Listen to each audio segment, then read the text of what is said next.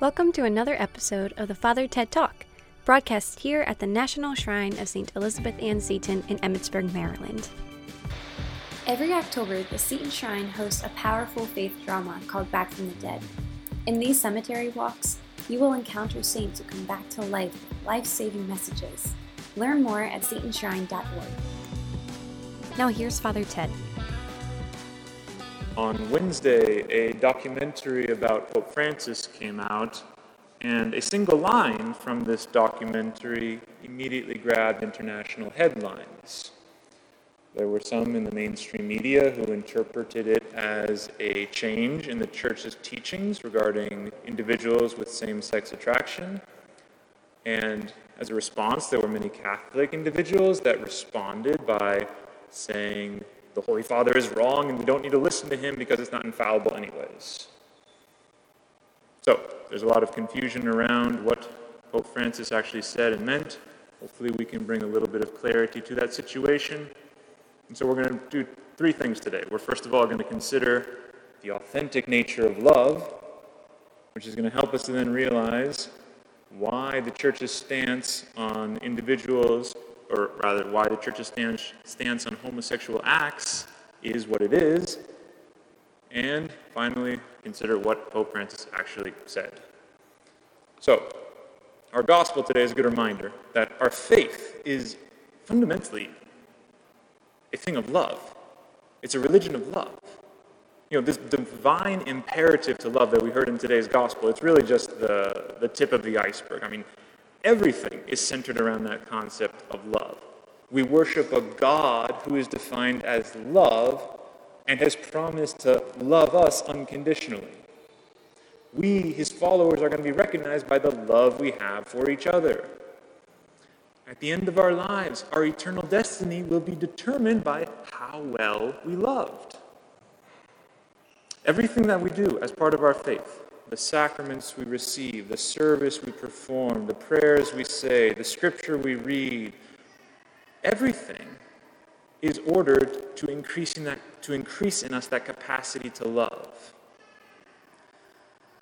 But some people, they will create this false kind of dichotomy between love and freedom. Dichotomy in the sense of opposition, like you're either, or rather they will identify love with freedom. They create a false dichotomy between love and law, as if the more you love somebody, the less you actually oblige them to do, or the more permissive you are of their actions. Love, they say, is freedom. And so, when we love them, we impose no obligations, or expressed in a more positive vein, the more that we love them, the more rights that we give them. And so, the Church does say no to certain things. And because of that, because the Church has these restrictions on certain actions, it's often painted in terms of being harsh and cruel. So, for example, when it comes to euthanasia, the Church teaches you cannot take the life of somebody before their time has come, before God calls them. But it seems to some people that it's just cruel, that you can't bring somebody's suffering to an end with euthanasia. Or it's heartless that Catholics who have been divorced and remarried can't receive communion until they have their wedding blessed in the Church. And perhaps nowhere is this more the case than in the situation of same-sex attraction. Many people ask, why shouldn't two people who love each other be allowed to marry? To approve of this union is an act of love and compassion, while condemning it is discriminatory. So in my home state of California, back in 2008, there was a Proposition 8 that was proposed that they were trying to pass, which would legalize marriage between individuals of the same sex. And the slogan, the motto of those who were pushing this agenda was, "Don't hate." That is to say, if you oppose this, you are a hater. But all of this is a distorted view of love. Love does not mean let the other person do what they want. Love means, and has always meant, to seek the good of the other person, to seek their happiness, to seek their holiness, to seek that they might truly flourish, not to seek that they might do whatever they want. Pope Emeritus Benedict XVI, he expressed it this way in his encyclical on love. He said, "To love someone is to desire that person's good and to take effective steps to secure it." So when we do something that's bad for somebody we care about, that's not love. We have a word for children who are allowed to do anything they want. They are called spoiled. And to help an adult who is struggling with some sort of damaging practice, damaging habit, some sort of self-detrimental custom that he has, we say if we help him to do that thing that hurts him, we are enabling him. And those are both bad. We all recognize that. And so at times, love means restricting what the other person can do. So the parent that loves their child restricts their toddler's access to little batteries. Or the friend that loves his friend restricts his friend's access to his keys to the car when he's drunk. Or again, love will sometimes require that we impose things on other people. A parent that loves their child requires them to go to school. A friend who loves their friend will require, or encourage at least, their friend to leave an abusive relationship because it's harmful to them. That's real love. So this notion of real love is what guides the church's very countercultural teachings on homosexuality. Because we know how harmful romantic relationships between individuals of the same sex can be for those very individuals on so many different levels. As it very often does, the Catechism gives us a straightforward summary. And this, to many people, is going to be a little shocking, but this is the faith we profess, and this is the teaching of the Church. Quote, "Basing itself on sacred scripture, which presents homosexual acts as acts of grave depravity, tradition has always declared that homosexual acts are intrinsically disordered. They are contrary to the natural law. They close the sexual act to the gift of life. They do not proceed from a genuine, affective, and sexual complementarity. Under no circumstances can they be approved." Close quote. So, this is the teaching of the Church. This has always been the teaching of the Church, this continues to be the teaching of the Church, and this will always be the teaching of the Church. And the Catechism goes on to describe the inclination as disordered. Now, when you first hear that the inclination is disordered, that sounds like a slur. It sounds as if you're saying the person is disordered. But it just means that the acts are not in keeping with the proper order of the sexual act, the proper purpose of the sexual act. So eating, for example. Eating has a biological purpose. It is for the sake of nutrition. It's something we might do for the sake of pleasure. That might be the primary motivating factor. But at the end of the day, we eat in order that we might survive, that we might receive the nourishment we need in order to continue existing.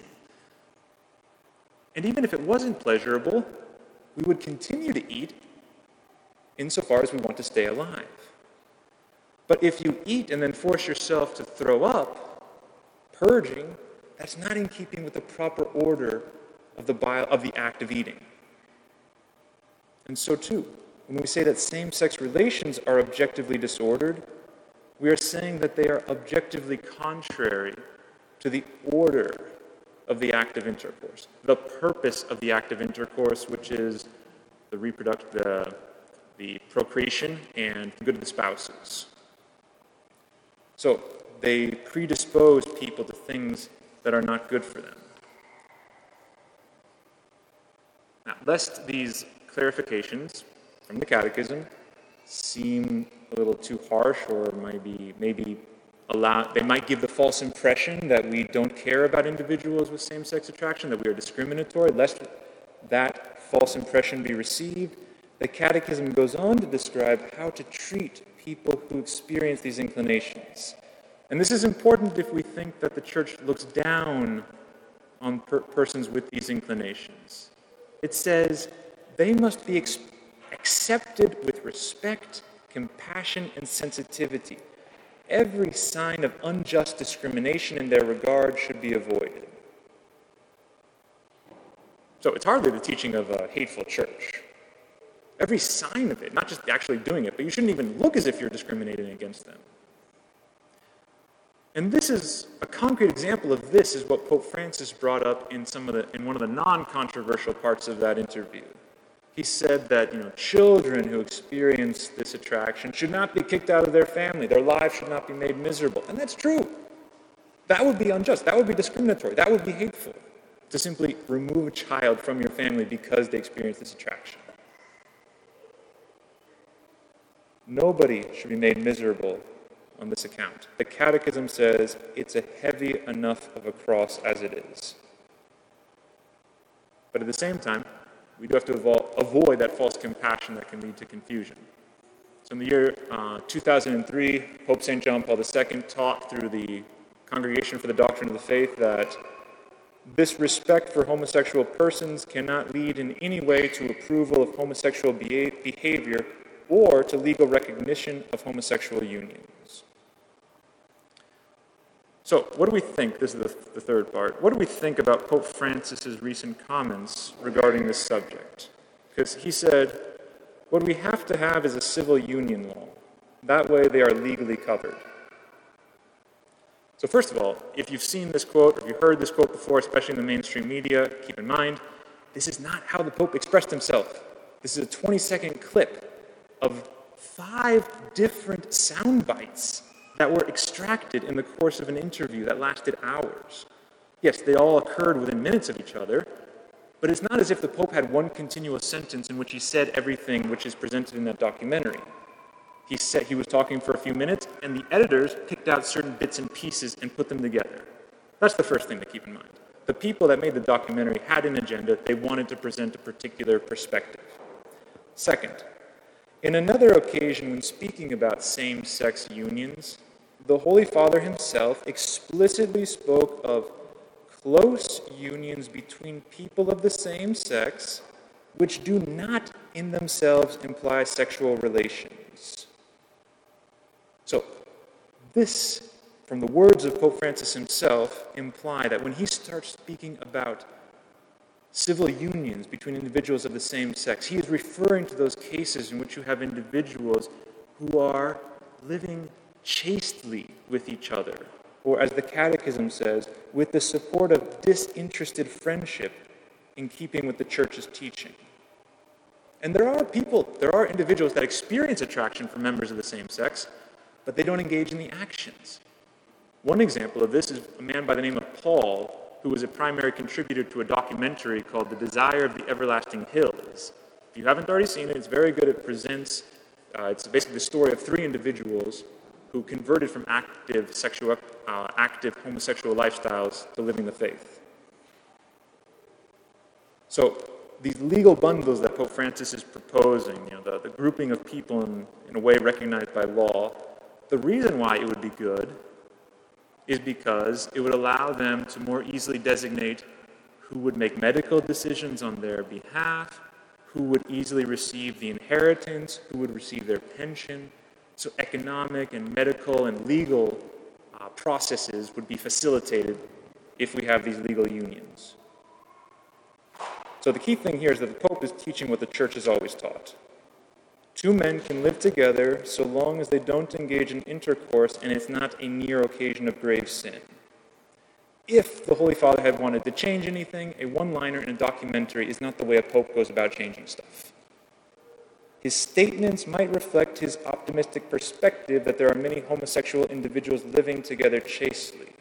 And yes, it might have been helpful if he had qualified after he'd said that, by the way, I still believe everything the Church has always taught for the last 2,000 years. But you can't expect the Pope to follow everything he says with that act of faith. It's something that we presuppose when it comes to the Holy Father. Third, he's not approving of any form of same-sex marriage. This would be completely contrary to what he said as Archbishop of Buenos Aires in the year 2010. So 10 years ago, he wrote a letter to 4 Carmelite monasteries in Argentina asking them to pray against the legalization of same-sex marriages. He wrote that such a measure would put the survival of the family in jeopardy. This is the Holy Father, as Archbishop. It would be a violation of God's will and a clear rejection of the law of God. To deprive a child of a father and mother is a discriminatory act against the child. And he said that the push for this kind of a law, legalization of same-sex marriages, was a move by the father of lies. So when the Holy Father took the time to write out his thoughts in a clear way, he expressed the faith of the Church. But yet the father of lies is still at work in the world. His goal is to divide and conquer. He wants to divide the Church against the Holy Father. He wants to divide people with same-sex attraction against people with opposite-sex attraction. He wants to divide us from God. But we have a mother who is more powerful, a woman who crushes the head of the serpent. And so let us pray in today's Mass that she might protect us against the wickedness and snares of the father of lies, so that we might be able to authentically love each other, the Holy Father, and God in an authentic way.